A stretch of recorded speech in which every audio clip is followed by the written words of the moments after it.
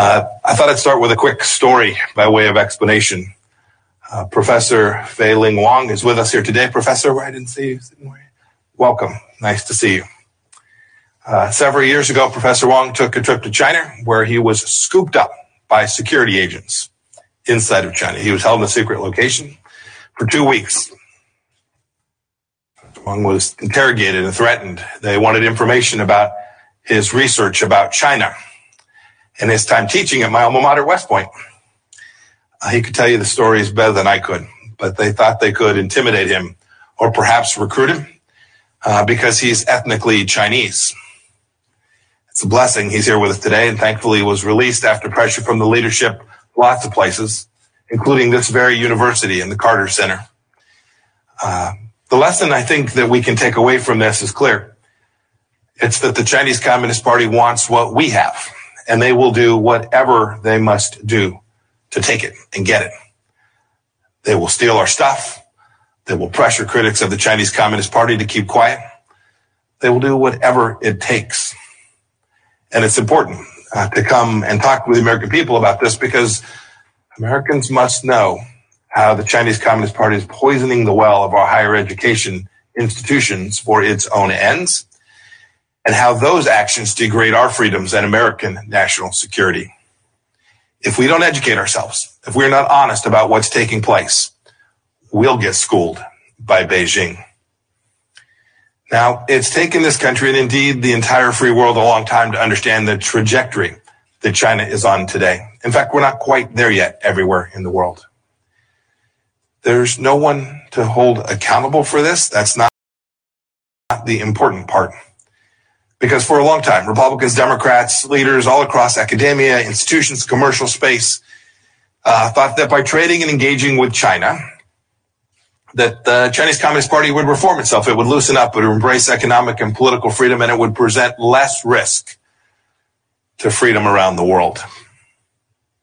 But instead, that's not what we got. Instead, the Chinese communists used the wealth that was created by this to tighten their grip on power over the Chinese people, and to build a high-tech, repressive state like the world has never seen. General Secretary Xi Jinping has made clear his intentions. You only have to listen to what he says. He says he wants total control at home and to make China the number one power abroad. And he's well on his way to working on that project. He's building up the People's Liberation Army. He's manipulating international organizations for Beijing's benefit. And he's engaging, as we have seen in TV only just these last 2 days, he's engaging in a vast influence campaign all across the world. And that may, for some of you sitting at home today, seem like a long ways away and very ambitious touch for Xi Jinping to make. But I must say, he has his eye on each and every one of us. Over the past year, I've talked to America's governors in Washington about this, state legislators in Wisconsin, tech leaders in Silicon Valley, many other groups. I've gone out to talk to them about this challenge. And today, I want to talk about what's happening in schools across America, especially research institutions in places like where I'm standing today. Just think about it. Chinese Communist Party scientists aren't pioneering cancer cures. We are. And it's not North Korean biochemists that are producing safe COVID vaccines. We are. And Iranians aren't ahead in supercomputing. No, in fact, we are. It is the free world and free peoples that produce these superior results. And we should be very proud of that fact. But we have an obligation to protect it, to preserve it, to make sure that that's the case 10 and 50 and 100 years from now. Because on places like this campus, scientists have pioneered quantum computing, artificial intelligence, pediatric technology, even autonomous robots that can function without human control. And I must say that frightens me just a bit. Look, the Chinese Communist Party knows it can never match our innovation. As state-owned enterprise, it's an authoritarian regime. It is a government-centric focus. It's why it sends 400,000 students a year to the United States of America to study. 400,000 students a year studying in our universities come from one country, It is no accident. Much of the high-end industrial base inside of China is based on stolen technology or technology purchased from other nations. It's not homegrown. Beijing doesn't want Chinese researchers to stay here in the United States. Indeed, after they're trained, they want them to come back. They want to induce their return for the singular purpose of serving the socialist motherland. Look, the party's propaganda apparatus cannot tolerate pesky Americans or Chinese nationals exposing its bankrupt system, or the fact that the Chinese people can actually flourish when they are in free societies. It doesn't want you to know what I'm about to tell you. Now, let's be clear. I want to be sure that my language is precise today. When I say China, I'm talking about the Chinese Communist Party. I love and value, as we all do, our Chinese American community and the Chinese people that live here in the United States and those that live in China as well. We want good things for them. And I say genuinely because there's of cases like Xin Wang, a researcher at the University of California, San Francisco, who allegedly lied about being a People's Liberation Army officer, all the while collecting information on UCSF labs. The good news is the FBI nabbed him. And Qi Xiong studied electrical engineering at Illinois Institute of Technology in Chicago. He tried to enlist in the United States Army.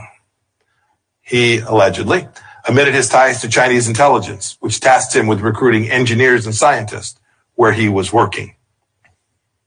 These are just two examples. But what's more, the Chinese Communist Party deploys dollars just as much as it does cloaks and daggers to get its hands on valuable knowledge. There are many American scholars, often doing research funded by American taxpayers, that have been lured into the Chinese Communist Party's talent recruitment programs. The CCP pays them what is for them a fortune to do research related to their current fields for or in China, and then often uses the fruits of their brainpower to build its military strength. A researcher from my home state of Kansas was caught up in this trap, as was the Harvard chemistry department head. Think about that. The director of national intelligence, John Ratcliffe, recently described the CCP strategy as rob, replicate, and replace. But I want to add another R to the DNI's list. I want to add repress. Yang Zhuping, a student from China, delivered a commencement address at the University of Maryland back in 2017, just a couple years back now. She praised the fresh air of free speech. She was soon demonized and harassed by CCP propaganda outlets. I promise you, while I cannot tell you everything, that was no coincidence. One University of Georgia student said of the CCP secret police in 2018, quote, "They have harassed me repeatedly and asked me to give them information about the activities of overseas democracy activists and dissidents. And they are particularly interested in the activities of Uyghurs and Tibetans," end of quote. Some of the CCP's biggest victims on campuses are innocent Chinese nationals themselves. And this is a tragedy. We have a responsibility to police this. Another example, at Princeton, just this year, students in a Chinese politics class were forced to use code names on their work, lest the CCP discover their identities and prosecute them for free expression of views on Hong Kong and the CCP under its draconian new national security law. That's right here. This happened right here in the United States of America. American students talk about safe spaces as shelter from ideas they dislike. Chinese students need safe spaces to learn of the ideas that they love. What a stark contrast. Students from China at American universities also live in fear that their families back home will be arrested, will be interrogated, tortured, or worse because of the things they say in an American classroom. But look, the CCP doesn't just target Chinese nationals. They want to influence American students as well. Professors and administrators too. Look, they know that left-leaning college campuses are rife with anti-Americanism and present easy targets for their anti-American messaging. That's why they planted Confucius Institutes on our campuses. And under President Trump, our State Department has made very clear these Confucius Institutes are literally up to no good. Many have gone away. Many campuses have seen that, and they've chosen to close down these institutes. But right here in Georgia, Wesleyan College still has one in Macon. Look, it's why there are groups on campuses called Chinese Student Scholars Association here too. They're directed and almost always funded by the Chinese embassy or a local Chinese consulate. Its purpose, to keep tabs on students and to press pro-Beijing causes. Now, you would think at freedom-loving places like Georgia Tech and institutions and scholars all across the world, administrators, school faculty would be more up in arms about the Chinese Communist Party's outright theft and flagrant violation of freedoms that I've described. But we see it too seldom. Well, why? Why do schools censor themselves? They often do it out of fear of offending China. Indeed, I must tell you that MIT wasn't interested in having me to their campus to give this exact set of remarks. President Raphael Reif implied that my arguments might insult their ethnic Chinese students and professors. But of course, nothing could be further from the truth. Those are the very people that this set of remarks is intended to protect their freedoms. And I must say that yielding to the objection of hurt feelings plays right into the Chinese Communist Party's hands. They watch America closely. It's what the party says constantly in response to legitimate criticism around the world. You can see it. And how would the party know how the Chinese people feel anyway, as no one ever gets to vote? Look, we can't let the CCP weaponize political correctness against American liberties. We have to protect and preserve them. Fraudulent cries of racism or xenophobia should never drown out a candid exposure of the activities of the Chinese Communist Party. But we see too often on American campuses that there's silence and censorship. It's been driven by the Chinese Communist Party. It usually boils down to something far less idealistic.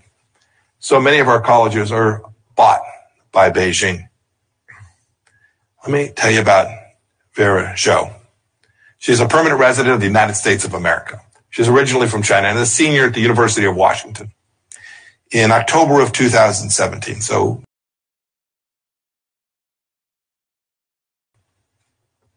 local authorities put her in a re-education camp. A re-education camp for 5 months and under house arrest for 18 months after using a virtual private network connection to connect to her school's website. Something many of you are doing even as I speak. Back here, we saw this. Our State Department team, Vera's mother, Bob Fu, a great friend of the Chinese people, desperately petitioned the University of Washington to advocate for her return. But the University of Washington, a woman named Sarah Castro, the head of the Federal Relations Office, said that the university wouldn't help because of a multi-million-dollar deal with China. Now, thank God, Vera was eventually released and returned to the United States, but no thanks to the University of Washington, and no thanks to the deal that it had made with the Chinese Communist Party.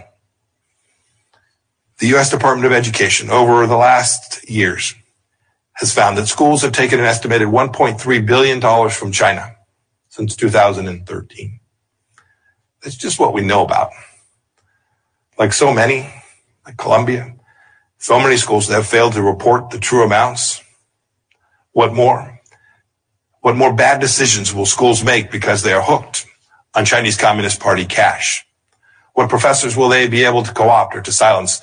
What theft and espionage will they simply overlook? What business deals will get done as a result of that? Look, there's a lot of work to do, and I have laid out a pattern and practice that every American needs to know about. And we need to begin to respond to this sooner rather than later, and our administration has begun to do that, but there is an awful lot more work to do. We cannot allow this tyrannical regime to steal our stuff, to build their military might and brainwash our people, or buy off our institutions to help them cover up these activities.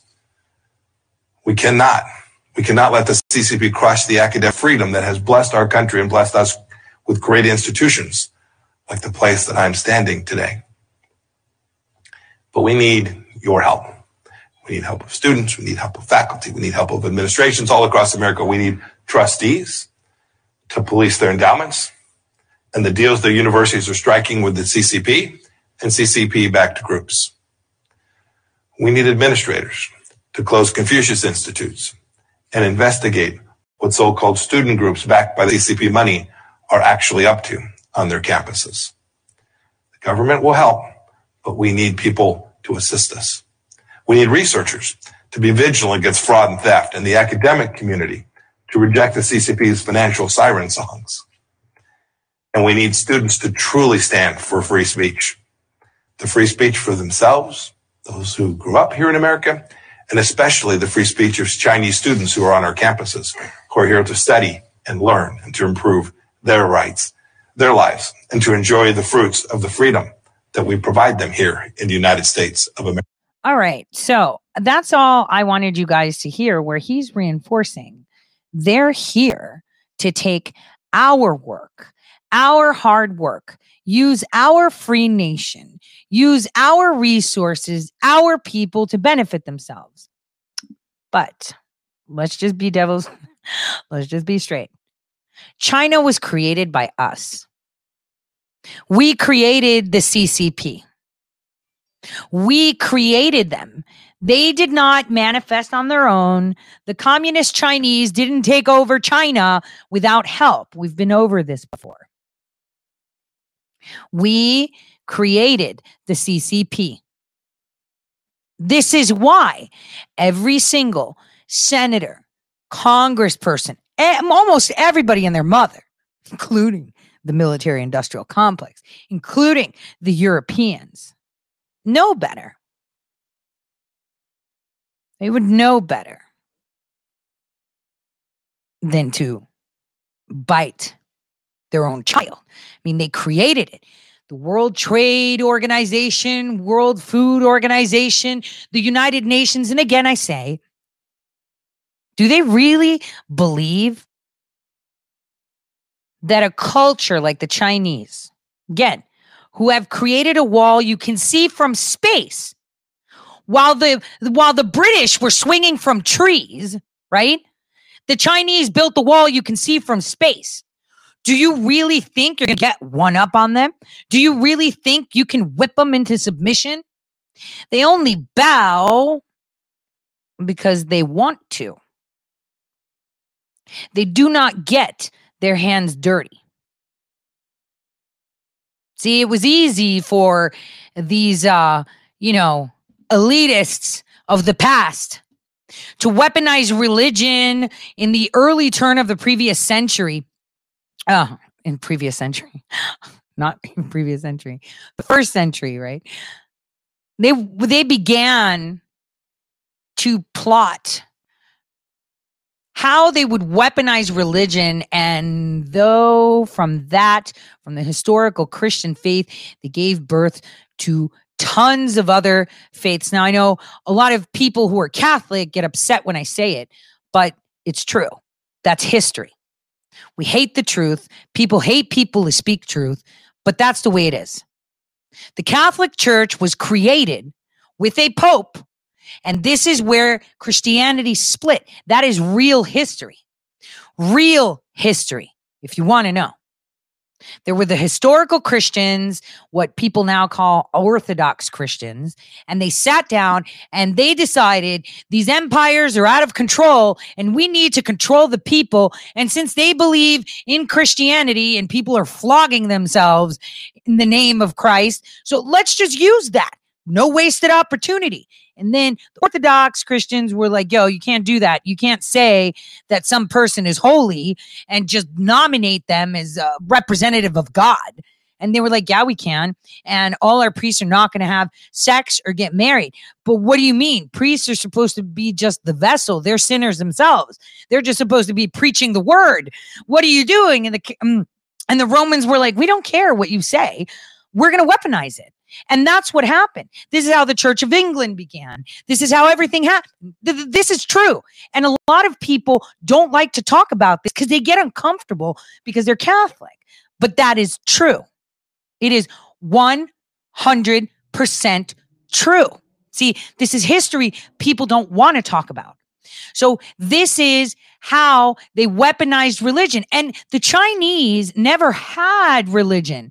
They had more of a spiritual sense. And so for them, Christianity, Islam, even Buddhism, sometimes, Buddhism is more spiritual, but whatever religion has come to China has now been put in a box. And, a lot of you have been sharing that DOD video. Oh, let's get rid of the God gene, or how can we amplify it? Again, faith is core.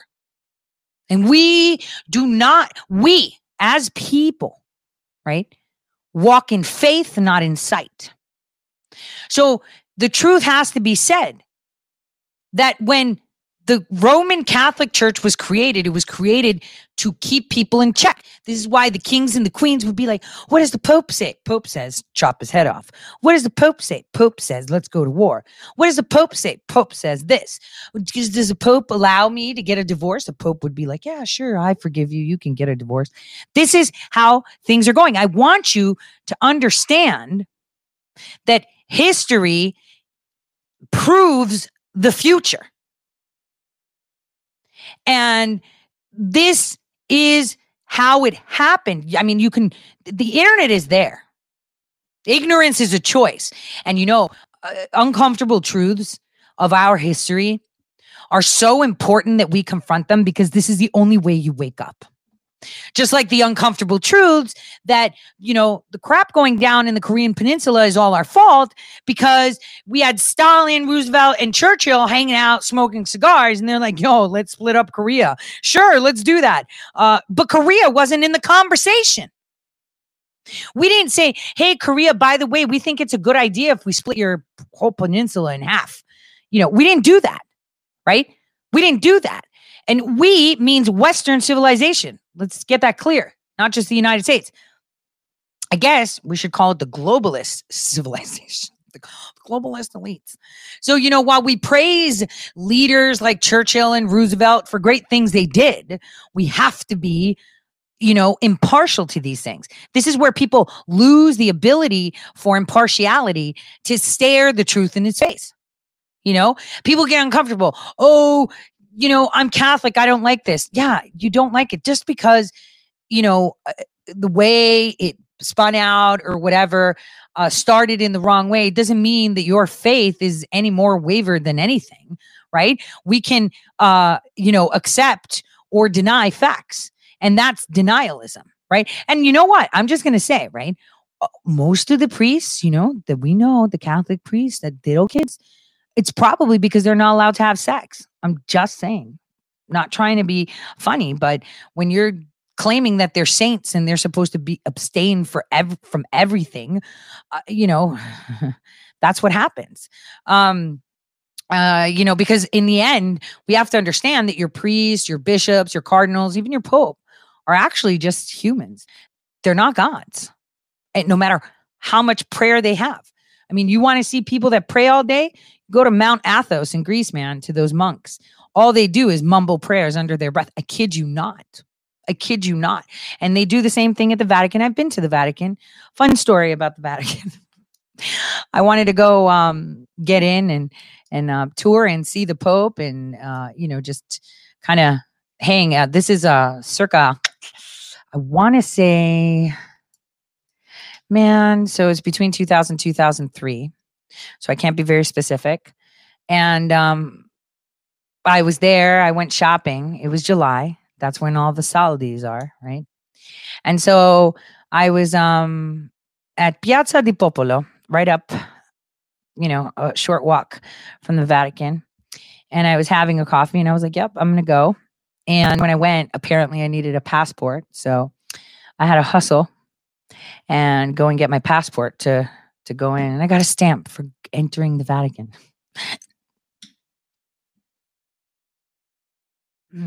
That was a fun story. And when I hustled in July, totally ruined my hair with the humidity. But anyway, I digress. History tells us everything we need to know. And so what Pompeo was putting out were facts that we've allowed them to infiltrate. Yet, it should have been more honest and straightforward to say, you know what? We created the CCP in 1945 when the nationalist Chinese were begging us for weapons. I think it's the 83rd Congress. I'm trying to remember. I'll find that document because I've saved it. And they actually authorized to give the Chinese tons of weapons, ships to fight the commies. But we embargoed them. And then, we obviously decided that we're going to split the Korean Peninsula because we felt like it.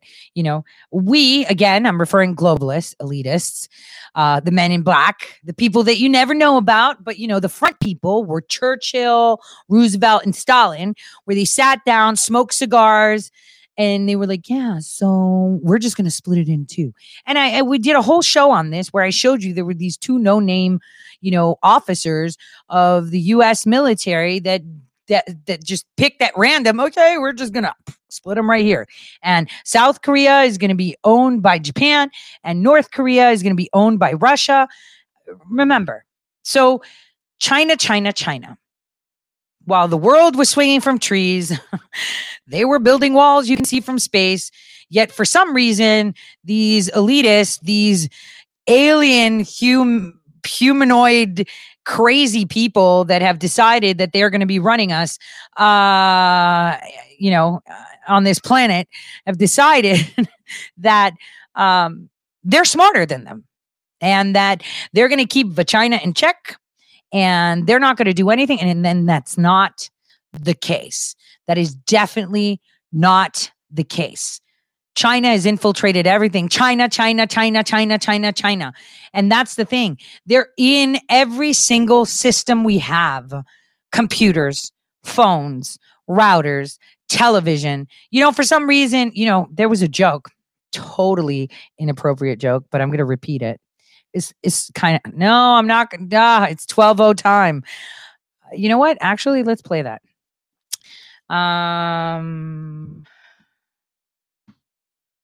Okay. We're going to play the Jerky Boys prank call again, just to remember it.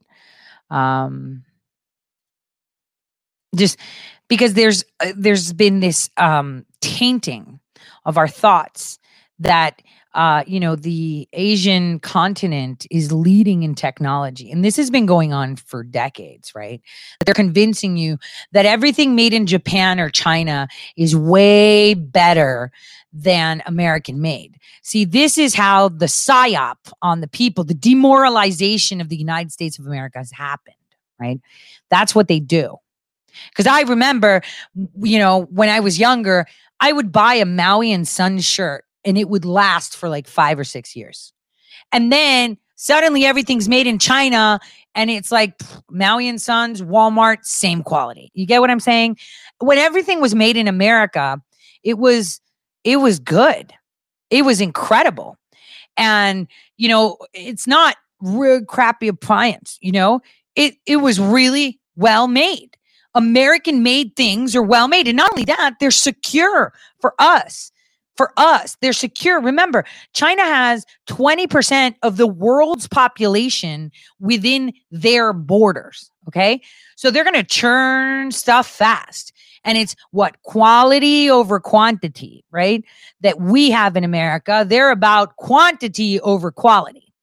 So let's take a hiatus after that heavy, strong, speech that Pompeo made, that all of us should realize that we have been infiltrated in every single facet of our American ways, not only from our tangible consumable goods, but our education and our research and our advancements. They've stolen everything, but is it really stealing if they're only a subgroup of what we've created? That's the question we should always be thinking about. Thank you for calling Bernie. I need to talk to someone VCR. Help me program VCR. Okay, 1 minute, please. Oh, it's Tony. How may I help you? Yeah, I cannot program VCR. It's very difficult to have the blinking light on there. Your Blinking light. He's a VCR. He's plugged in. He's got a blinking light. He's blinking 12. Blinking 12? The clock. Okay. The clock is blinking. Okay. Hold on. The clock is blinking. Hold on a moment. Hello? Hello? Yeah. Yeah. What's the problem? I can't program VCR. I have VCR plugged in. Is blinking the clock blinking 12 all the time. Do you know what model number the VCR is? 我識解要啲位做咩解啊？我知佢用語啊，佢啊。No, I don't know the VCR. No, model number. I can't see it anywhere. Hold on. Hello? How I get blinking light or stop on VCR? The clock keep blinking light. On the remote control, you have a program button. Program button. Yep. I press button. Clock is still blinking. Okay. No. Is it hooked up to your TV? You hook up to a television set, a cable in the back. Okay. When you press the program, are you looking at it now as we're speaking? Yeah, it's watching on TV. It's a screen. And you're looking at it right now? Yeah. So okay, good. Press the program button. What does it say? Program button. On the remote control. Point it at the VCR. What does it say? Oh, it's a menu. Okay, good. What does it say in the menu? Read it to me. It says shrimp sushi, a butterfly tempura, and a thimble full of sake. I press one. It's not blinking right. It keeps blinking the clock. I got a meeting coming over in a half hour. RCA means a really crappy appliance. Well, RCA makes a good appliance. You're not a good appliance. Listen to me, round eye. It's not working. You got to come over here and show me how to work it. Come over to your house and show you how to work it? I tried to say, I do what I do with these American pizza crop. I go, hey, now take it easy on the piece of equipment.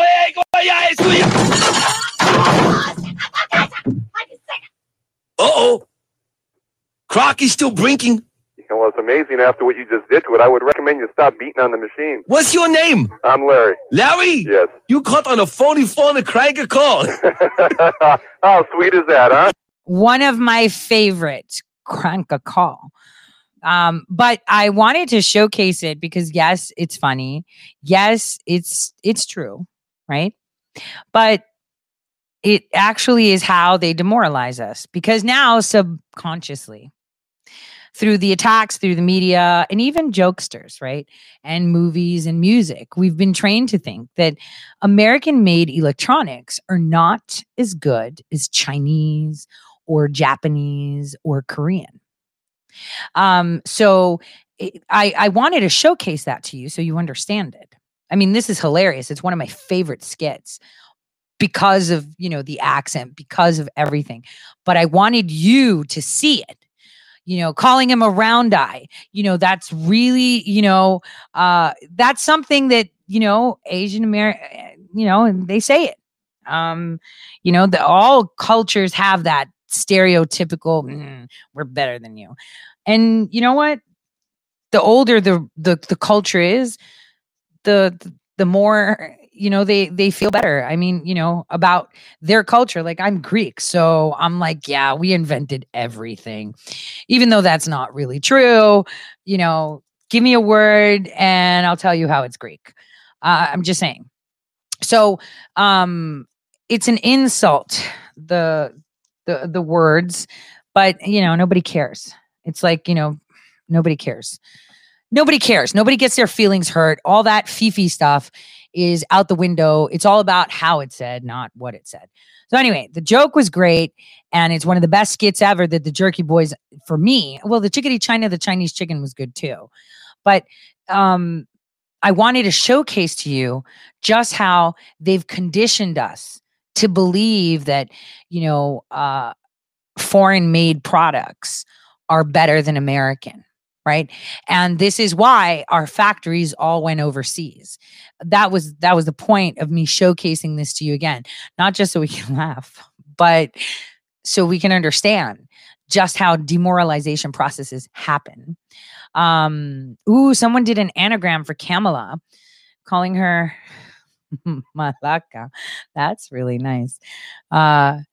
So again, the media, now you are able to see it, is conditioning you, one, to be scared of COVID, right? Two, to believe that they're the ultimate authority when it comes to telling you who wins and what happens. And nothing better to showcase that by showcasing how General Flynn is free and clear. Why?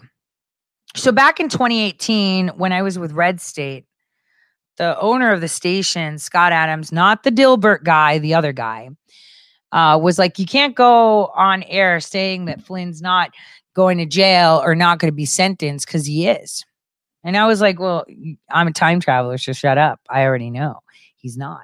And everybody, even your personas that are like, oh, General Flynn's the best, they were all tweeting crap like that. They've deleted their tweets, of course, but somebody may have them, who were like, oh, too bad. He's going to get like whatever. It's going to be, what did they say? It's going to be with parole. He's not going to have to do time in jail, but he's getting sentenced because the sentencing date is coming. And my shows in November 2018 were telling you, nope, he's never going to be sentenced. I don't care what anybody says. Barr is not getting, sworn in until later, maybe like February, even though it was announced November. And Flynn will not get sentenced because I'm a time traveler and I know this. So a lot of people didn't get it so much that a journalist that I like, you guys all know that, Chris Berg, he is on a Fox affiliate. He's a Fox affiliate in North Dakota. He had one of the most corrupt U.S. attorneys under Eric Holder on his show, and they were talking about General Flynn, and he was the one that, thank goodness, my question was is like, hey, why didn't the FBI get the DNC server itself? Oh, because usually we could just image stuff. Imaging means I get to select what I want to give you. But anyway, and then he also said, and let me share this tweet, because all of you, if you're on Twitter, you should feel free to retweet it and ask him to hold his promise. Let me get that. He had blocked me with my previous account. He was upset. That I was calling him out. Hold on. Let me share this with you guys. This is like super funny. Okay. So this guy here, let's see. Let's see if you could see this. So I'm going to see if I can zoom in. Okay. So this is from 2018, and I was talking with this journalist and I said, General Flynn's not going to be sentenced. The case is going to be like dismissed at some point, but he's never going to be sentenced. So the case was dismissed yesterday. And this is the tweet. He said, if Mike Flynn's charges get dismissed, I will wear a MAGA hat on POV. If not, you include Perdon Nation in all your tweets for a month.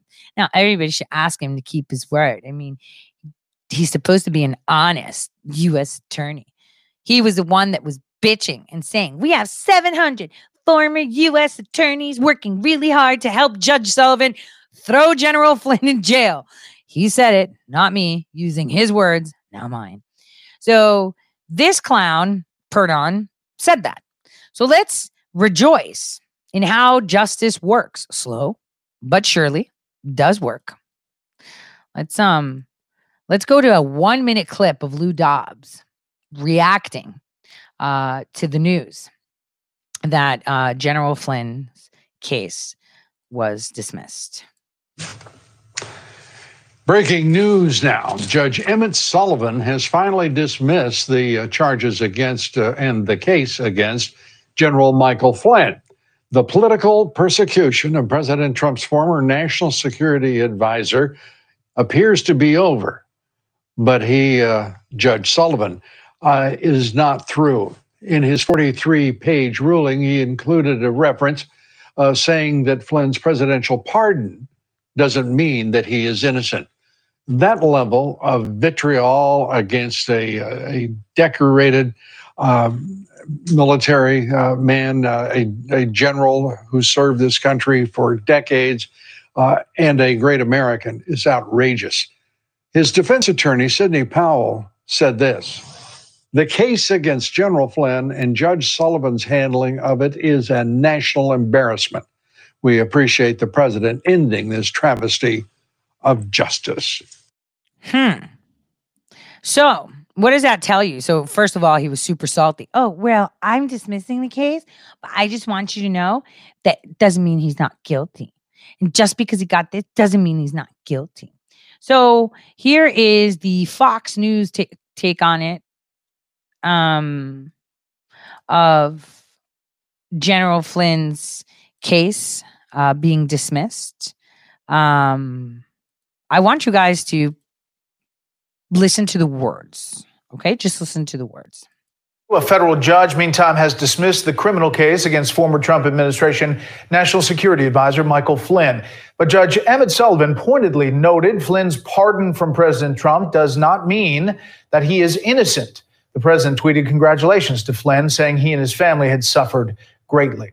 Let's get some additional perspective on these legal fights. Jonathan Turley is a professor at George Washington University Law School and a Fox News contributor. Jonathan, good evening. Let me start with the Pennsylvania decision by Justice Alito. He turns it over to the full Supreme Court. No noted dissents, and they do not move forward. There's no injunctive relief there. Is that a big blow for the president's chances? It is a big blow. You know, we've talked in the past about how the president was running out of runway, and at this point, to really make a difference, he'd have to land a jumbo jet on a postage stamp. I mean, he does not have a lot of runway left. This was considered his strongest case for the Supreme Court. And the court system has proven that it is independent in reviewing these claims. Many of these are Trump appointees who are voting against the position of the president, not because they have animus, but because they don't see the legal case, particularly in terms of the relief of blocking certification. There is this sticker shock that kicks in for these courts saying, look, there are problems that you've identified. There have been illegal orders in other cases. There have been votes that have been negated. But they're asking for a really massive form of relief, which is blocking certification. Now, at the same time, it'd be nice if some Democratic senators actually apologize to people like Barrett and others. You know, during her hearing, they put out these conspiracy theories that she was being put on the court to kill the ACA or steal the election. None of that seems to be true, obviously. You say he's running out of runway, and just look at the Electoral College timeline here. Today was the deadline to resolve disputes, actually. December 14th, the electors vote in the states. December 23rd, the states certify, deliver the votes. January 6th, the House and Senate joint session, count the votes, declare officially the winner. There is this other case that John mentioned out of the Texas Attorney General filing to the Supreme Court directly. Court watchers are looking at how this particular Pennsylvania case was dealt with 40 minutes after the filings came in. Does that suggest that they're just not in the mood to take care of anything else like this? I'm afraid that Texas case falls in that category of that dog won't hunt. I mean, I don't see how that's going to be successful, particularly after this loss. And yes, the timing was notable. The ink was hardly dry on the filing when the court came back and basically ended this issue. So I think that it does not look very promising. The last few days, we've also noticed the Trump campaign and President Trump himself are talking more about going to the legislatures. You'll notice on his list of people that could change this, the first justice was number 3. He talked about a legislator or legislatures. And that's a straight muscle play. That's an effort to try to get legislatures to say, we don't want the certification of these votes to go for Biden. That is also not likely to succeed, but it does show a shift away from the court. Finally, Judge Emmett Sullivan, wrapping up this criminal case against Michael Flynn, he was pardoned by President Trump, but notable that Judge Sullivan had this detail in this final filing about how he doesn't have to be innocent. Just talk for a minute about how the judge has handled this entire thing. Well, you know, I've practiced in front of Judge Sullivan for years. I've had great respect for him, but I've been very critical of his handling of the Flynn case. You know, he has been criticized for years of using General Flynn as a vehicle for criticizing the Trump administration, refusing to dismiss the case. The prosecutors came in and said, we no longer want to charge Michael Flynn. We no longer believe a charge is appropriate. And the Justice Department filed for a dismissal. Judge Sullivan refused. Court of Appeals judges in the first panel criticized him and ordered him to dismiss the case. That was later reversed because they wanted to give the judge a chance to issue a final order. But even then, he would not dismiss the case. And when the pardon came down, he still held on to the case. And now he has finally dismissed it. But in doing so, I think that it was really grossly inappropriate for him to essentially declare a verdict of a person who wasn't even sentenced. That's what this was. And, judges usually don't even address the guilt of a defendant until sentencing. They certainly avoid that when you're having a dismissal of a case. They don't talk about guilt or innocence because the defendant doesn't have a right to appeal those types of gratuitous comments. And that's what this was. It was gratuitous, and it was wrong for the court. It was wrong. He shouldn't have a bench. You should send him packing. You should take his retirement and all his stock portfolios, hand them over to General Flynn. That's what I would do. I mean, that would be decent, wouldn't it? Now, today's show, so tomorrow I will be doing a show, but it won't be on my regular time because I'll be on TV somewhere else. So I just wanted to say that, and you'll know more about it when it's closer to that time. So I just wanted to say that. But today, what I'm going to do is tell you that the people that are actually organizing the Stop the Steal are, we all know Women for Trump are incredible, right? And they feel the same love for our nation that the president does. And I have to say that Amy Kremer has completely outdone herself and her team. I was yesterday meeting with a lot of people. I met some incredible people. I got to touch base with some really nice people, people I can't talk about, and then people that you would think are good, but they're not, just saying. And I ran into people that, you wouldn't think you'd run into. So anyway, I hope that says enough, even though it doesn't say much. I can tell you that this event is going to be very secure for the time that the event runs. It is going to be globally televised. It is going to, so if you're around the area, I would totally say, this could be like an inauguration event, like so incredible. I know that Antifa, BLM, Sunrise, Shut Down DC, now revamped as Take Back DC or, Reclaim DC or whatever, have put out feelers to bring all their disruption groups in.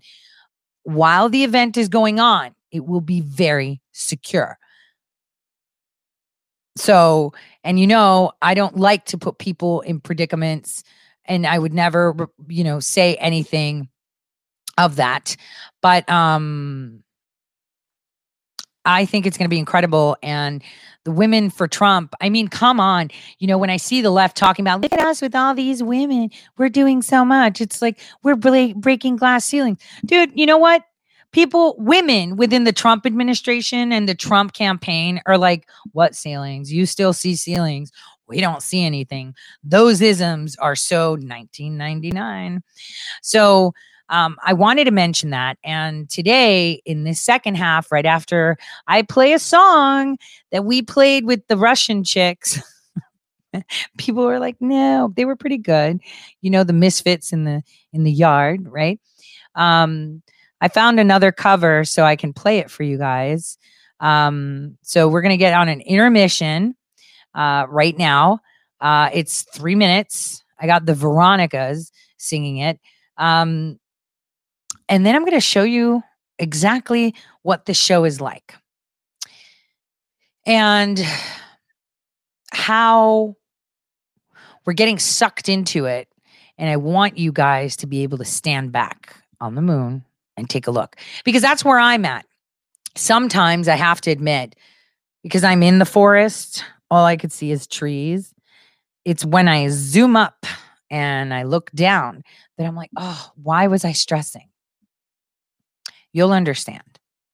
So here we are going to play that same song that we played a while back.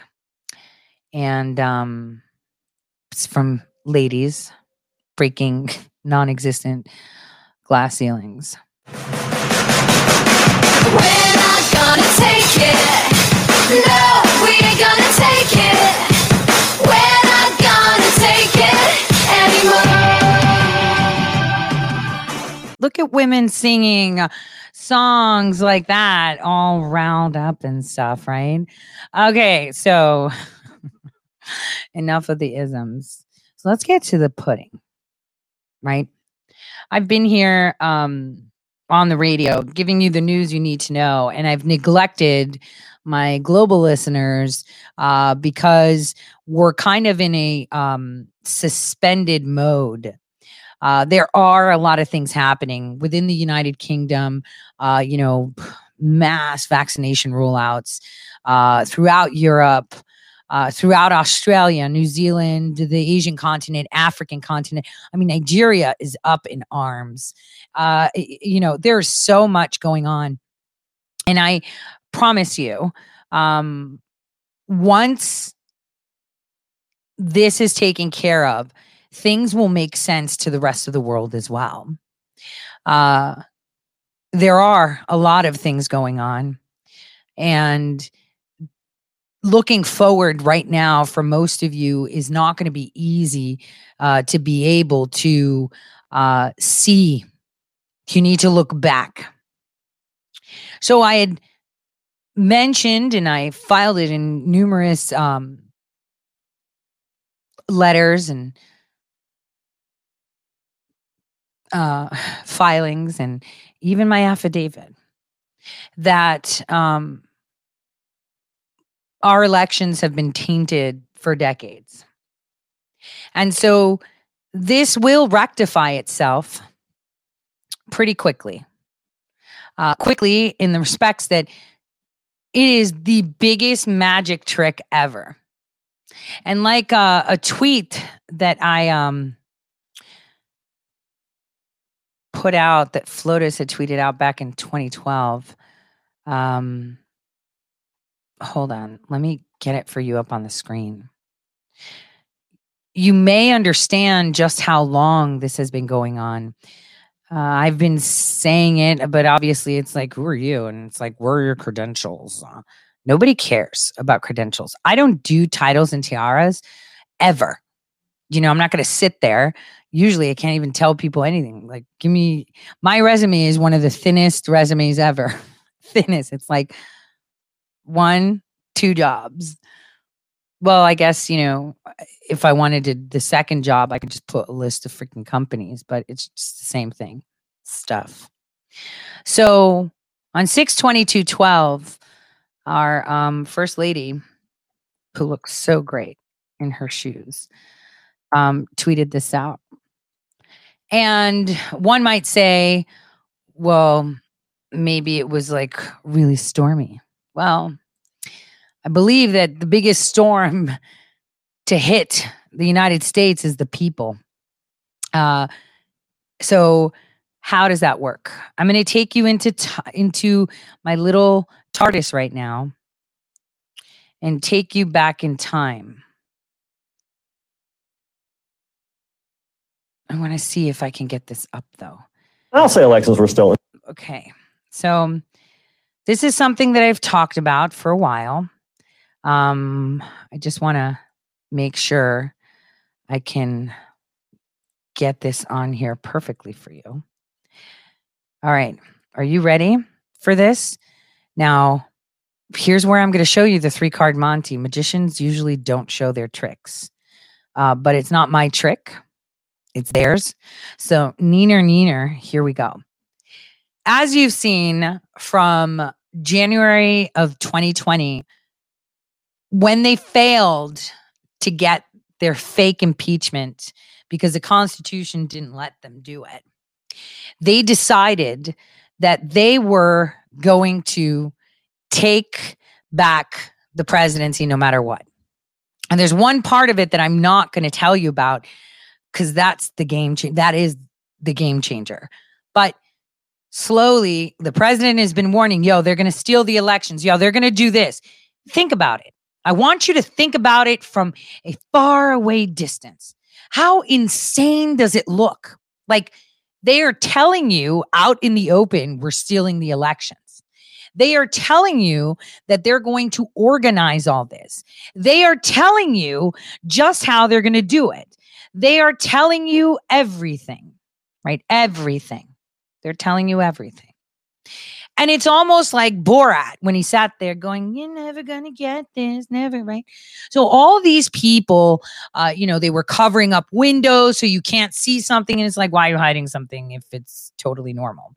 Why won't you let us look if it's totally normal? Why are you crushing machines if it's totally normal?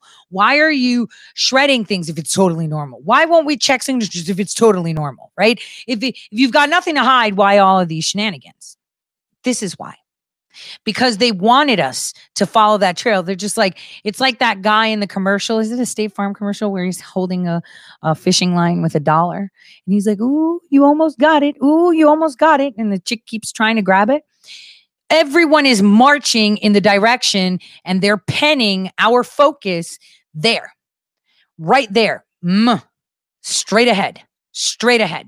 They are following and taking orders to go directly there, directly.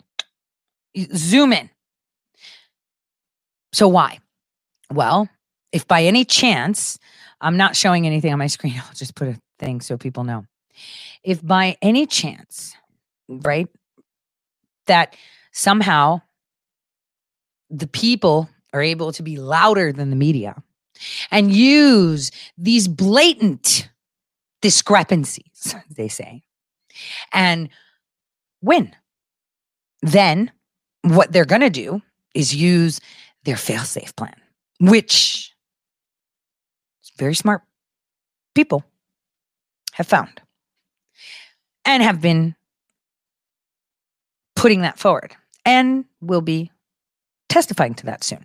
So we have all of these cases thrown out. You should have come in. You should have filed the case before stuff happened. Crazy stuff. But it's all a freaking show. Think about it. We're marching right into it. It's like they're taunting us. Come here. Look at us. Look. Nope. Can't see. Just going to put a piece of paper here. Ooh, what? Yeah, we're kicking all of you out. What? Machines. We're just going to crush them. What? We're going to burn them. What? We're going to pull routers out. What? We're going to give you the machines after we've been in there and we've updated them so you can't see it.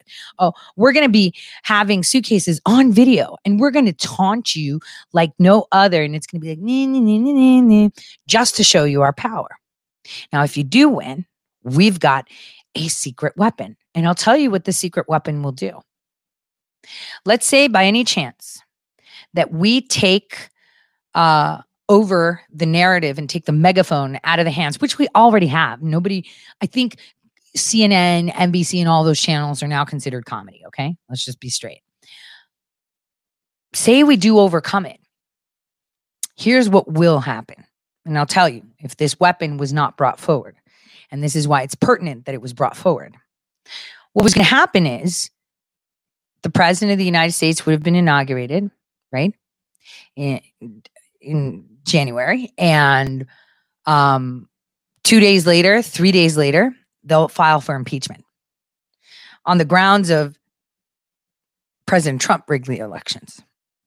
You'd be like, that's nuts. He just fought it. Yeah. But they've actually got proof that it's his fault. I kid you not. It's his administration's fault. I kid you not. I kid you not. And that should be coming forward soon. So it was lying in wait. And there would be no way, because the Constitution would totally give it to them. They would totally be able to impeach him fair and square because it's documented. And you're going to be like, what? He didn't do anything. That's the key, that he didn't do anything. So you take something that was intended for evil and you throw it right back at them like a freaking boomerang. Such a big boomerang that it busts you up like Mitch McConnell, shout out say Mitch McCain, right? That you sit there and you don't know what hit you because it came from the most unknown, unexpected corner of the United States saying there's no way they did this. So it's all going to be coming out. So they have something that's a backup plan. They will be impeaching President Trump if we win on the premise of their blatant shenanigans. Blatant shenanigans. You can see they're luring you into it. You can see it. But see, the weapon, when you find a booby trap, you can weaponize a booby trap. And not only weaponize it, but activate other weapons too. Because you know it's a trap. You use that trap to your advantage. You will understand this better on Friday, right? On Friday, you will understand this way better. Way better. But I'm just telling you, whatever you hear today should be taken with a grain of salt, because as of tomorrow and specifically Friday, you'll understand it. Because here's their plan. That they would have used this trap that has been found against the president to impeach him, and they would impeach him. It would be, the Constitution would support it. There is no shenanigan. It would be open shut. And right after that, the Democrats would be calling the Insurrection Act. I'm telling you this. And this is where the bloodbath would happen. You know, the conservatives would rise, the right wing will rise, and there will be a bloodbath. That is the 37% chance timeline if this boomerang isn't tossed in the face. Now, I can tell you it's taken, what is it today? 9th? So over 20 days. Well, actually, no, that's a lie. It took 17 days to get it on paper, to get that booby trap on paper. And it was put on paper. And so by using this booby trap, you've just unleashed the answer that circumvents their plan without even using all the, you're never going to get this Borat shenanigans. I want you to look. I want you now, when you see CNN and all of them talking about this, I want you to think, damn, they're honey trapping us. They're like, look what we did. Look what we did. Oh, look what we did. And you're going to see it. You can see it. Tell me you can see it.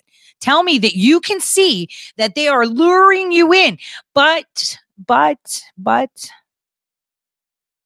we found it. And that's what matters. Because like you heard Patrick Byrne say, there are less than a dozen people, well, it's less than 10, but more than 5, that are pumping everything. Now, don't get me wrong. This trap pretty much takes things that all of you have been talking about and weaponizes them against the fourth unelected branch of government. Now, there's like this TV show. Oh, I'm trying to remember. Which one is it where they're like police officers and they're working on stuff, and then they hire like this super bad hacker, but they still have nannies of FBI watching the super guy hacker. Do you guys remember that? So, I mean, there's no one better to find traps than someone that knew the trap layers. And so I'm going to introduce you to someone that not a lot of people know about, that I had the privy of. Let's just say he was hired, and it wasn't by the guy he said was hired. I did tell you that the hanging Chads was a setup, right? I told you that. I told you the hanging Chads were a setup. I also told you that for 2 decades, you haven't voted ever, except for 2016, because there was some unforeseeable circumstance for JOB's cronies to hop in and augment the algorithm with little scripts. So President Trump won. So because that little physical hindrance occurred, we now have the best captain in this ship of the United States of America that, kind of is reminiscent of the Titanic right now, right? Because rather than people unifying, rather than people looking back to see where it all started, they want to make anew and get themselves positioned for a job. So here is where I'm going to let you in on, I'm going to tweet this out too. I'm going to let you in on some guy, all right, who I knew. Well, I did tweet out what McCain had said to me. Brennan was there. Hayden was there, where I asked a simple question. Well, people aren't really voting. Maris, don't be dumb. Can't have people selecting their leaders. That would be chaos. They don't know what's good for them. So here, I'm taking it back to 1999. Well, actually 2000, where, some guy wanted to be president and tried to posture. And so he hired someone. And this yang Chinese, right? Oh my gosh, how is that even possible? Take a listen to this. Okay, there we go. I'll say elections were stolen. In fact, You will? I did. You think the election was stolen? Absolutely. Your credentials. I'm a programmer. I worked for NASA, worked for ExxonMobil, worked for Department of Transportation. And it is so set up so that you can steal it. Yeah. I mean, it would be crazy not to. Mr. Curtis, are there programs that can be used to secretly fix elections? Yes. How do you know that to be the case? Because in October of 2000, I wrote a prototype for Congressman Tom Feeney at the company I worked for in Oviedo, Florida, that did just that. And when you say did just that, it would rig an election? It would flip the vote 51-49. If you saw that George W. Bush, in fact, did not win Ohio and that John Kerry actually won Ohio, how would you feel about that? I would feel sick. I think you're 6 months late. In the states that had electronic voting, the numbers didn't match at all with the exit polling. I wanted to recommend a book to you. It's called Mark Madhouse by Greg Palast. Yeah, I have it. Yeah, he's the top investigative journalist in America. I've already read it. And he says you won the 2004 election. There's also voting machines, electronic voting machines in Volusia County, Florida, that counted backwards. So amidst all these reports of phony stuff going on, how could you concede the election? Don't chase me, bro. Don't chase me. Called Yang Enterprises. And in end of September, early October of 2000, I was introduced to a guy named Tom Feeney, the future Speaker of the House of Florida. He wanted a program that could flip the votes without anyone seeing it. So you walk up, you vote for Bush, but the guy could walk up here, and if he hits the right buttons, he can flip the vote that easy. So I took you back in time to show you what I've known for 2 decades. Took you back in time to show you what I've known for 2 decades. Well, I know a lot more than just this. This is what is public. There's a lot more. So the question is, first of all, I just want to say that the software that this guy created back in 2000 under President Bush, but he changed it to Tom Feeney, right? You saw that slip. And it was for President Bush, because if any of you think it's the Democrats that are stealing your voice, the Democrats are just helping the establishment Republicans. Remember that. 4 years they've sat on their ass. 4 years they've done nothing. 4 years their hands have been tied. 4 years they've called no one to Congress, the Senate, and we've had control of the Senate, and they've done fuck all. So again, who is the one that's trying to steal your vote? I know this sucks because we vote straight Republican because we need our president. But who is the dirtiest ones? The Democrats, you could see them coming. You got to be dumb. You've got to be not only deaf, blind, and mute, but you have to live in another reality to not see that the Democrats are coming at you. They're out there. They're in the open. They just wave their hands in the air like they just don't care. Cocaine Mitch has got a lot to answer. He sounds like Mitch McCain. Because once McCain was out, we needed to find a new Don to give those orders. So, if it's been 2 decades, someone will be like, well, why didn't you say something earlier? Who am I going to say it to? Tell me. Who would I tell? Let me guess. CNN? Oh, let me guess. Because I did tell. I did. In 2005, when I saw something else that was like, yo, this is like totally messed up, I totally told. Right? And I spoke with both Republicans and Democrats. And I showcased the guy that I spoke to. So again, it had to be this way. It had to be so blatant that your mind is blown. You're just like, oh my gosh, like this is totally fair. Like Democrats can't even say, we totally won fair and square. They can't even say it with a straight face. Okay? They can't. They're so dumb that they're sitting there talking. You saw Kamala's face, pursed lips and everything. Why did you just say that, Joe, out loud on camera? Oh my gosh, who programmed this? Look. It had to be this way because in reality, we walk in faith, not sight. And so if you have no faith that things will work out, if you're not resonating on that frequency and all you do is put out poison, vitriol, anger. Oh my gosh, I feel so defeated. Look, it's so blatant. Exactly. It's so freaking blatant. Like it's so blatant. It's a joke. Do you think they can get away with that? No. That's where you stand up and say, shut up. That's not happening on my watch. Okay? You have to stay true north. Didn't I say it? Your North Star, your inner North Star. We've talked about that. That's your gut. That is your gut. So all of this has been going on for a very, very long time. But now it's come up.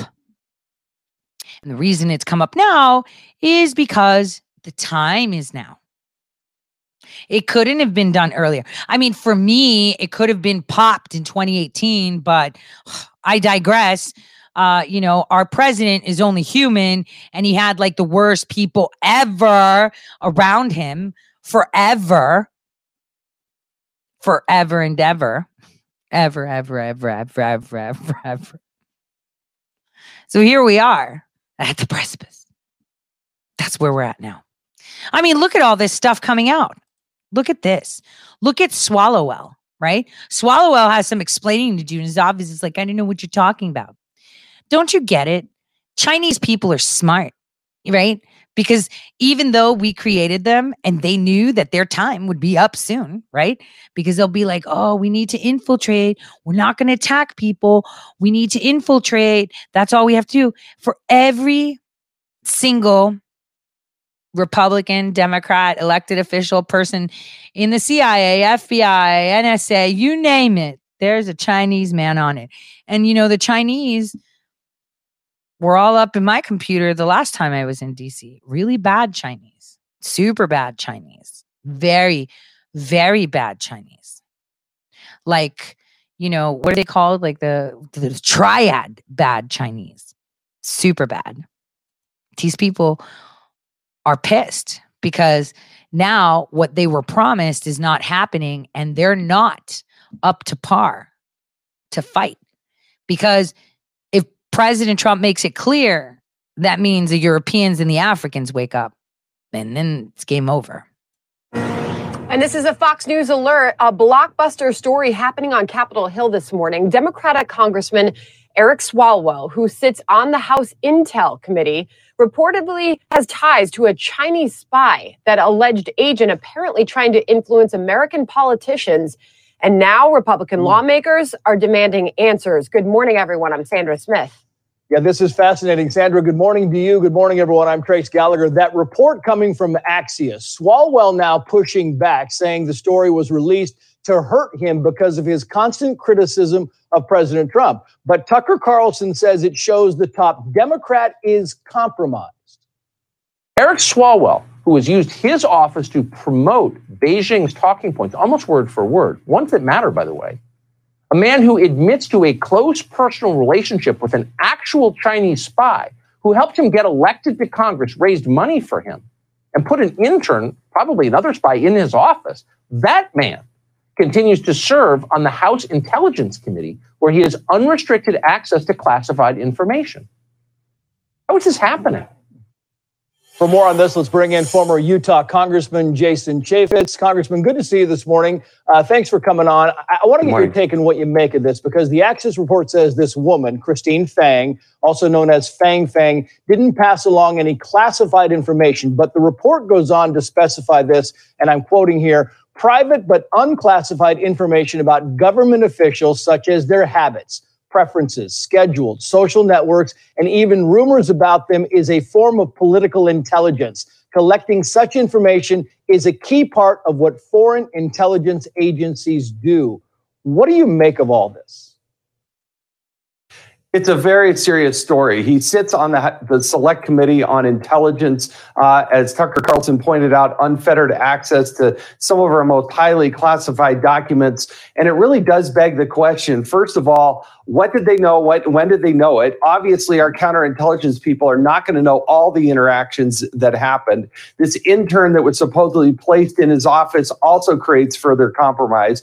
I want to know exactly what Speaker Pelosi knew. She alone is the person that appoints people to that Select Committee. Why did they have to have him in that committee when they know that he has potentially been compromised? All of these questions are still swirling around. And Trace, Representative Swalwell has not denied the fact that this actually did happen. No, there's been no denials. He did, of course, blame the president. We'll get that to in a minute. But I want to play this from House Minority Speaker Kevin McCarthy, because he's saying that, in essence, Congressman, this is the tip of the iceberg. Watch. The tip of the iceberg. This congressman now gets on the Intel Committee. They are only selected from the Intel Committee by the leaders of their party, Nancy Pelosi. Nancy Pelosi is one of the Gang of Eight, along with myself. Did Nancy Pelosi know this had transpired when she put him on the committee? So the question is not only who did they know, or what did they know, and when did they know it, but who else knew about this? Congressman McCarthy is absolutely right, because he is quoted, Representative Swalwell is quoted as saying that his leadership did know. Now, certainly, if they're giving a defensive briefing to a member of Congress, they're also going to give that to the leader of their party, the person that selects this person, the person who is in the Gang of Eight, the one and only Nancy Pelosi. And so why? And the other question is, why did he even get on this committee in the first place? He doesn't have a deep intelligence or military type of background. He was very young when he was elected to Congress, and then put immediately onto this committee. And why? Why do all these things happen? And why does he continue to sit on this committee? When this comes to light, she should get rid of him. There's no way he should be on this committee any longer. There's also the intimation, Jason, about the fact that, China's bigger intent here, and why this is kind of coming out of California, the Bay Area in specific, because of the powerful leaders that have come out of there. We're talking about Nancy Pelosi, Dianne Feinstein. We've got Kamala Harris. And you point to things like the liberal policies. Is there a connection to be made there, and maybe a 30,000-foot level of China's bigger intent going forward?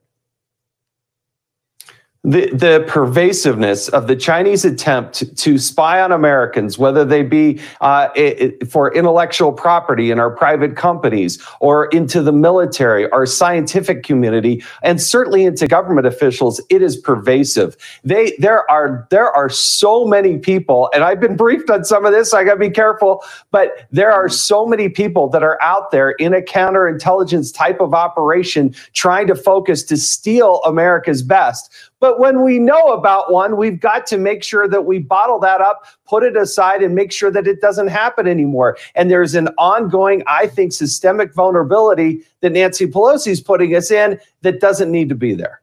We talked about this at the beginning of the segment, how, there's been no denials so far of the Axios report, but of course they're kind of pushing the blame around here. Congressman Swalwell said the following here about President Trump, quoting here, "I've been a critic of the president. I've spoken out against him. I was on both committees that worked to impeach him. The timing feels like that should be looked at." In other words, the president could be behind this whole report.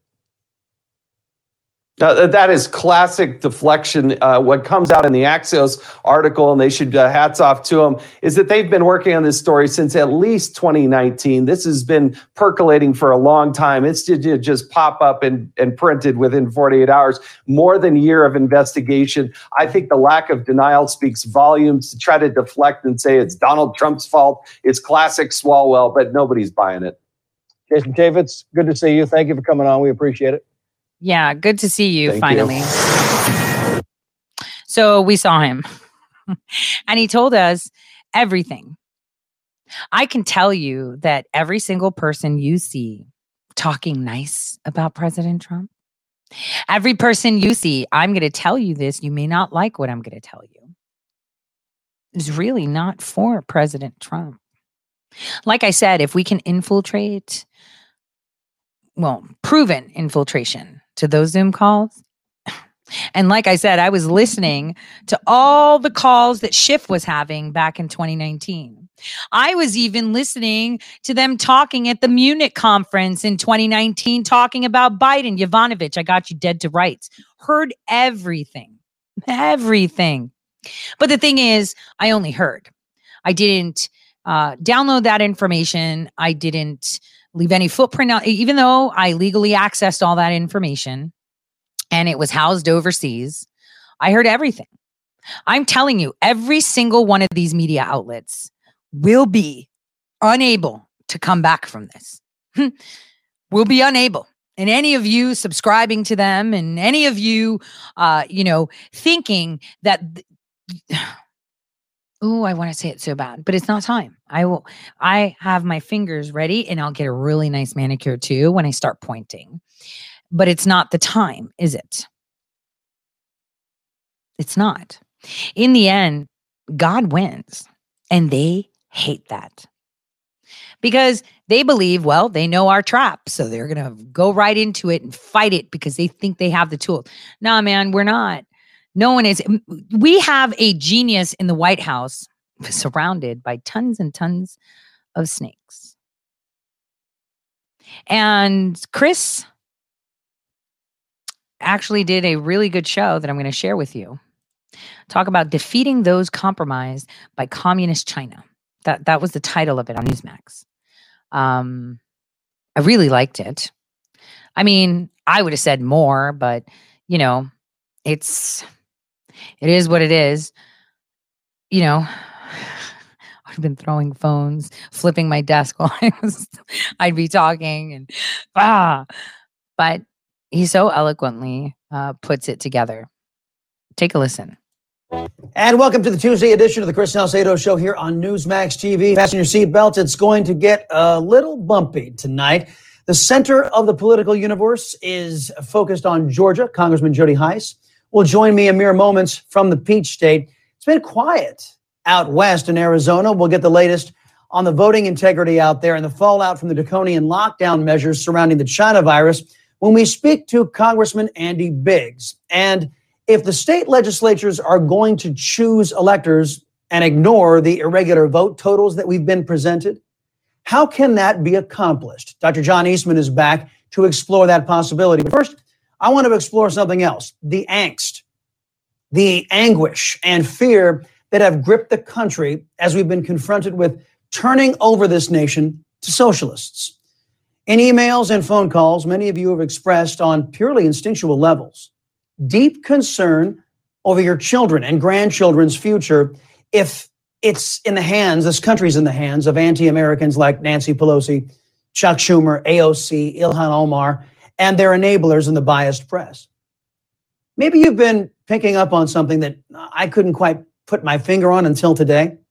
Something that explains why the president and committed members of the GOP have been working so diligently to reveal the actual outcome of the election. Defeating those compromised by communist China. That's the focus in tonight's preamble. In the preamble last week, I said this. Chris Salcedo's show has repeatedly pointed out the deafening silence of the Socialist Democrats in our government over China's role in the killing of over 275,000 Americans, allegedly from that virus. Conservatives have been outraged that our nation and the world has had to endure this unnecessary pandemic. Equally infuriating has been the Socialist Democrats and their unfair allies in the biased press. Liberals both in and out of the press have remained silent, ambivalent, or worse, supportive of the inhuman communist government of China. Many of us have asked, why? Some in America's government may have been compromised by communist China. I, like you, have been horrified that some in our society, in government, and in the press have ignored China's theft of our intellectual property, the cheating on our trade deals, and the death and destruction wrought by their intentional release of the China virus into the world. One such cheerleader for America's enemy is Morning Joe's Brzezinski on MSNBS. I think the first thing to do is you look at the real challenge on the global stage, and that challenge is China. We are, once again, we've moved into a bipolar world, much like Truman faced with the Soviet Union and the United States. But the best way to address that is first rebuild your alliances and then work together with your allies in the best approach towards China. And there's really no need. While China's a rival, there's no need to make China our enemy. Not to put too fine a point on this, Joe Brzezinski, but China already considers us an enemy. We don't need to make them so. We can choose to fight them or surrender to them. We appear to know where Joe and his pals at NBC stand. But more troubling than the traitorous folks in the media is what our so-called elected leaders have been up to, coddling China and then bashing Donald Trump. Consider this CBS interview featuring the Director of National Intelligence, John Ratcliffe. You wrote a piece for the Wall Street Journal, and you say China is targeting members of Congress with 6 times the frequency of Russia and 12 times the frequency of Iran.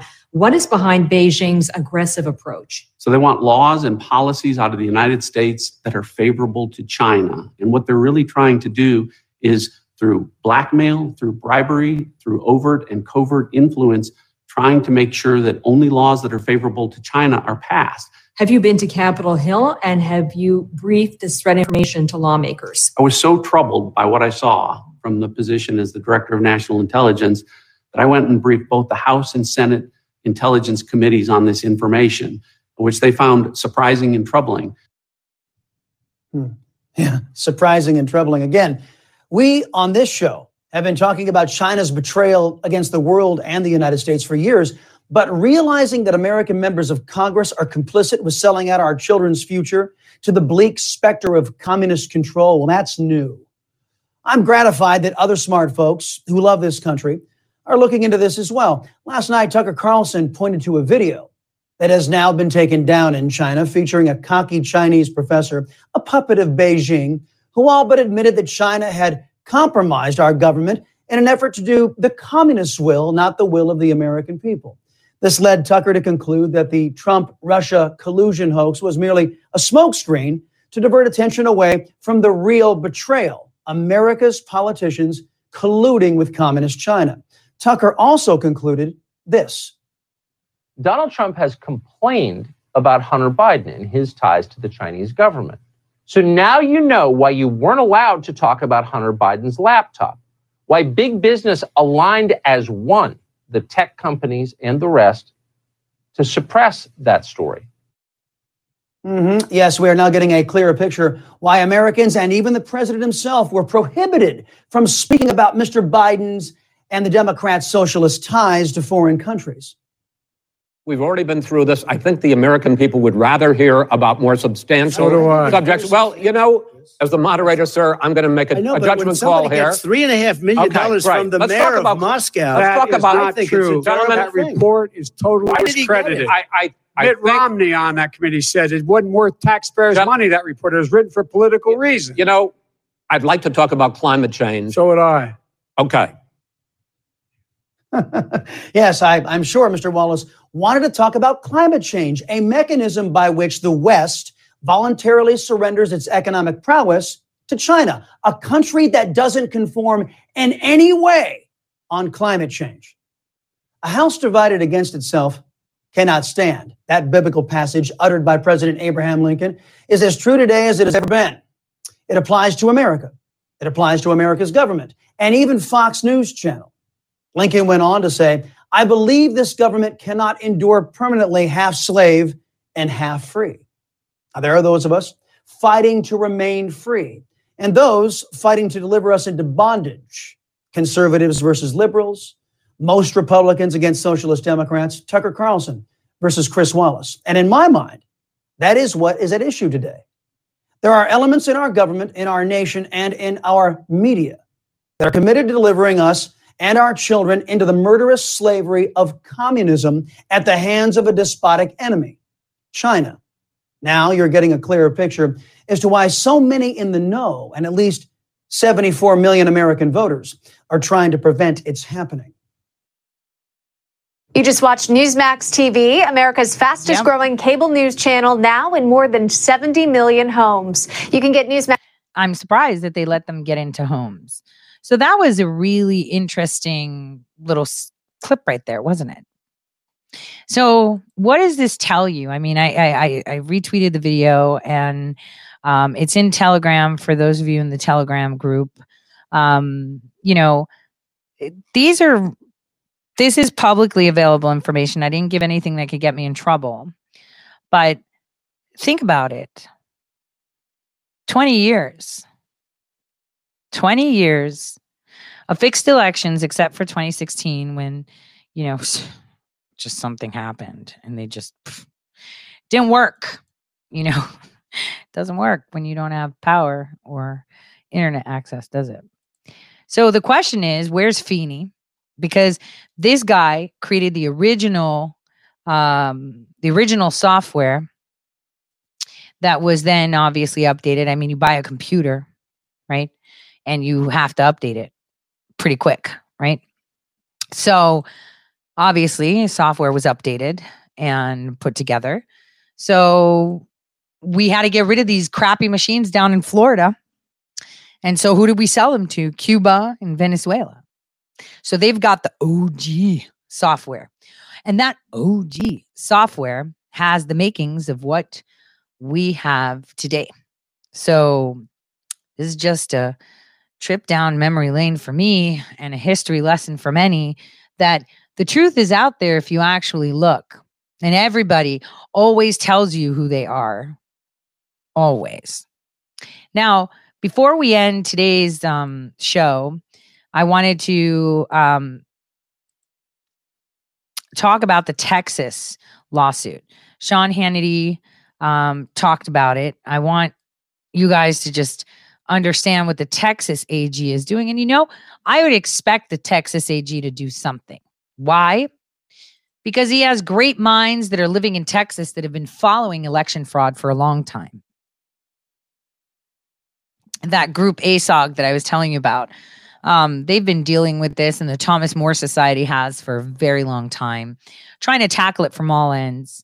I'm sure all of you that have been watching the hearings have been following Colonel Waldron, who's just incredible in speaking of the tech correctly as an expert witness.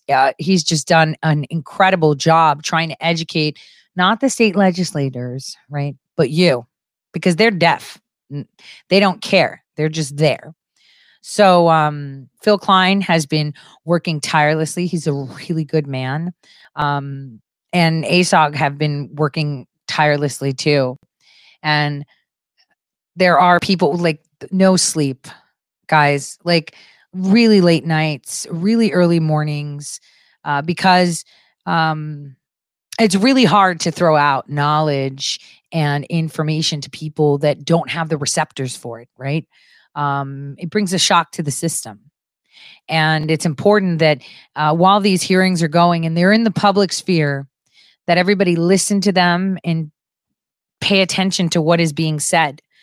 For those of you that have been listening to the Tori Says show, You're obviously ready for it. You've been primed for 2 years for this. It's like your gut is like that of a hot dog contest eater, where they could just, have you ever seen these people? I actually ran across a video last night. I was like, damn, because your stomach is like the size of your fist. And he had a lot of hot dogs. Like, that was crazy. So you've been primed like a food eating contest person. You can stomach it. You can take it and you can run with it. So just listen to what the president tells you. Listen to the hearing so you understand. And remember, this was their plan to attract us that way so that we focus there. They make it so blatant that you're like, oh, it's so blatant. Like, there's no way we will lose. Like, because it's super blatant. And then they make it even more blatant. And then they rub it in your face. And it's like, come on, man. Are you serious? Like, why are we falling for this? But it's not. It's all a show. Now is the Texas Attorney General Ken Paxton. First of all, look, I've got it all right here, highlighted all of it, read it cover to cover. Well done. First of all, why you decided to engage in this. Tell us the law and the constitutional principles that are at stake here. First of all, you did a fantastic job describing our lawsuit. It's really important to my state that my voters be represented. And if other states don't follow the Constitution, and if their state legislature isn't responsible for overseeing their elections, and we have other people who are not under the Constitution supposed to be doing this, it affects my state. And so our job is to make sure that the Constitution's followed and that every vote counts. And in this case, I'm not sure that every vote was counted, not in the right way. Let's go to the heart of this. Now, number one, let's start at the beginning. Article 3 of the Constitution lists a very small number of categories of cases that the Supreme Court has original jurisdiction. In other words, this does not have to start at a lower court. Explain that in the context of now their response to your suit earlier tonight. So it's a really important point that you're bringing up. In a state-on-state suit, our only place to go is the U.S. Supreme Court. We can't be heard anywhere else. Other lawsuits start at a district court level, and they have a right to be heard at least once, whether they have a good case or a bad case. So our request is we want to be heard. The only place we can go is the U.S. Supreme Court. And so we're pleading with the U.S. Supreme Court. Please hear our case. Give us a chance at least to argue what we think is right. We want to argue the Constitution. Okay, now the Supreme Court has opined in the past that it may decline to accept the case, but as we watched all of this unfold today, we had a different possible outcome today, and that is, we were waiting today to see if the court would or would not hear the case, and now we have a briefing schedule. Correct?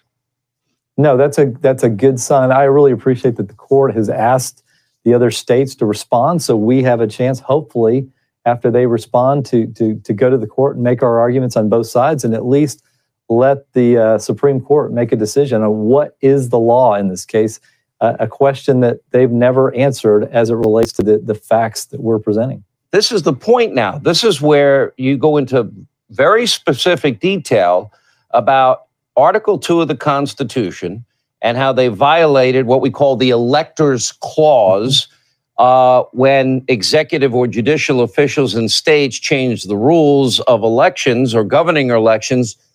That is constitutionally as clear and unambiguous as anything in the Constitution, that there is one body that has that constitutional authority, and that would be the state legislatures.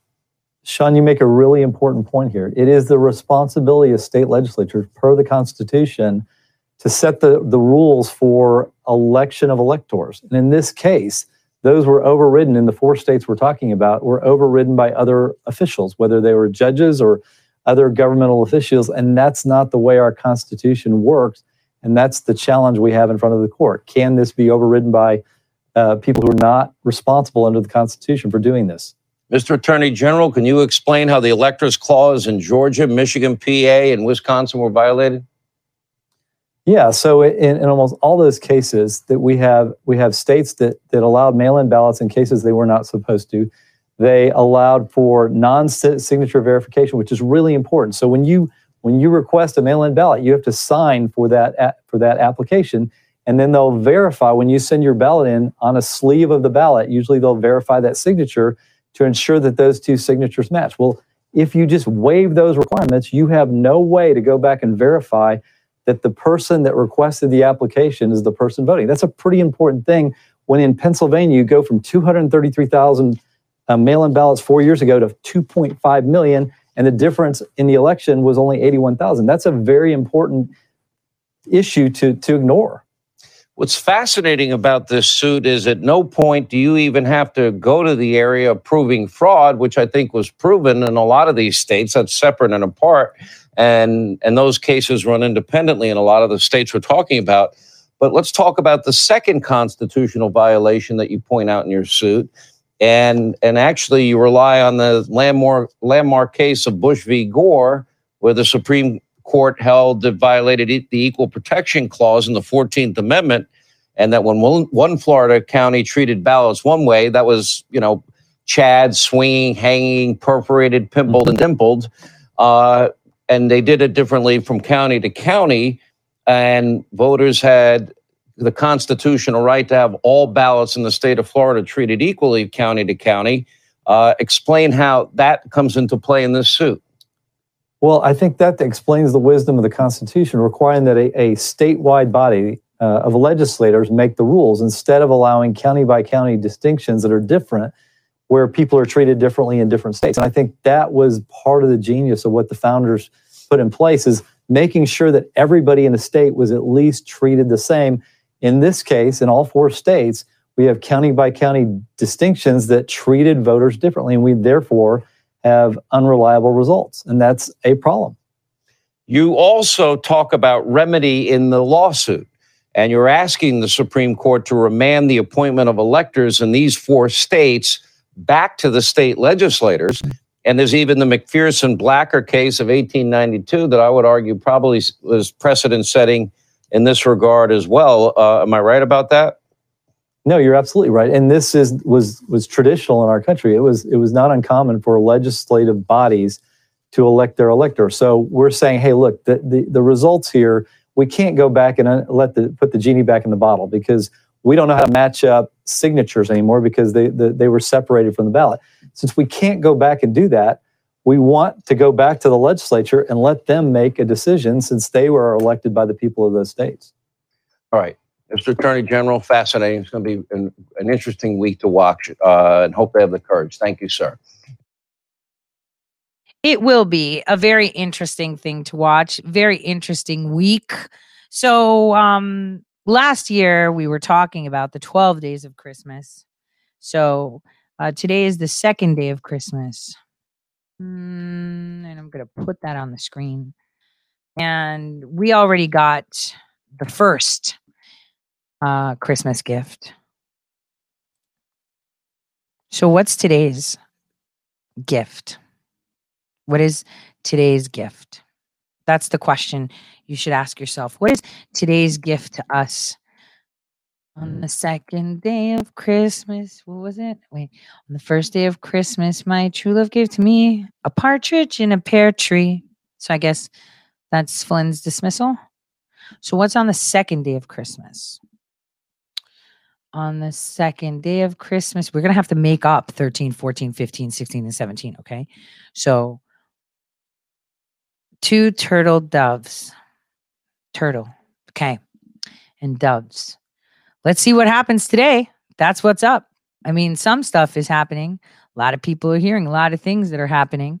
So I'm just saying, you know what? I need to get like a big picture video thing of someone painting their nails so I can put on my videos. I think that's one of my favorite emojis to use, the nails.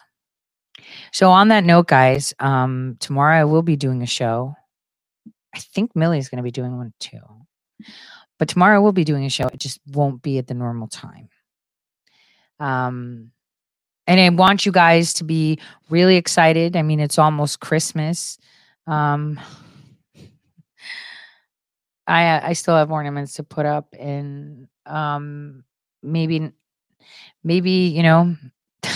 they'll fly on there or something. Oh my gosh, from a distance, was 400 miles away, whatever. It's just a guesstimation. On that note, I want to leave you guys with a nice Christmas song. Because we deserve a little bit of Christmas, because it is beginning to look a lot like Christmas, regardless of how down they make you feel, regardless of how much you think that they're winning, because it's so blatant and it seems like no one's doing anything. Trust that there are very good people working really, really hard. And there's tons of people working really, really hard for this. And a lot of people that love their country and love America and love what we stand for and rebuke the communist ways. And again, like I said, seems to be that it's going to be a great event. I saw that the March for Trump, the Women for Trump, Amy Kremer sent out an email to anyone who's donated to the Women for Trump that said that RSBN is not allowed to live stream their events anymore. So the March for Trump event that's going to be global, that's going to be massive, has been restricted on YouTube. Let's get that 230 done. Let's hurry it up. Or let's get that new blockchain, private, public, American internet where no company can tell us what we can or cannot watch. Get going. God bless everyone. I'll see you tomorrow at some time, but at the same places.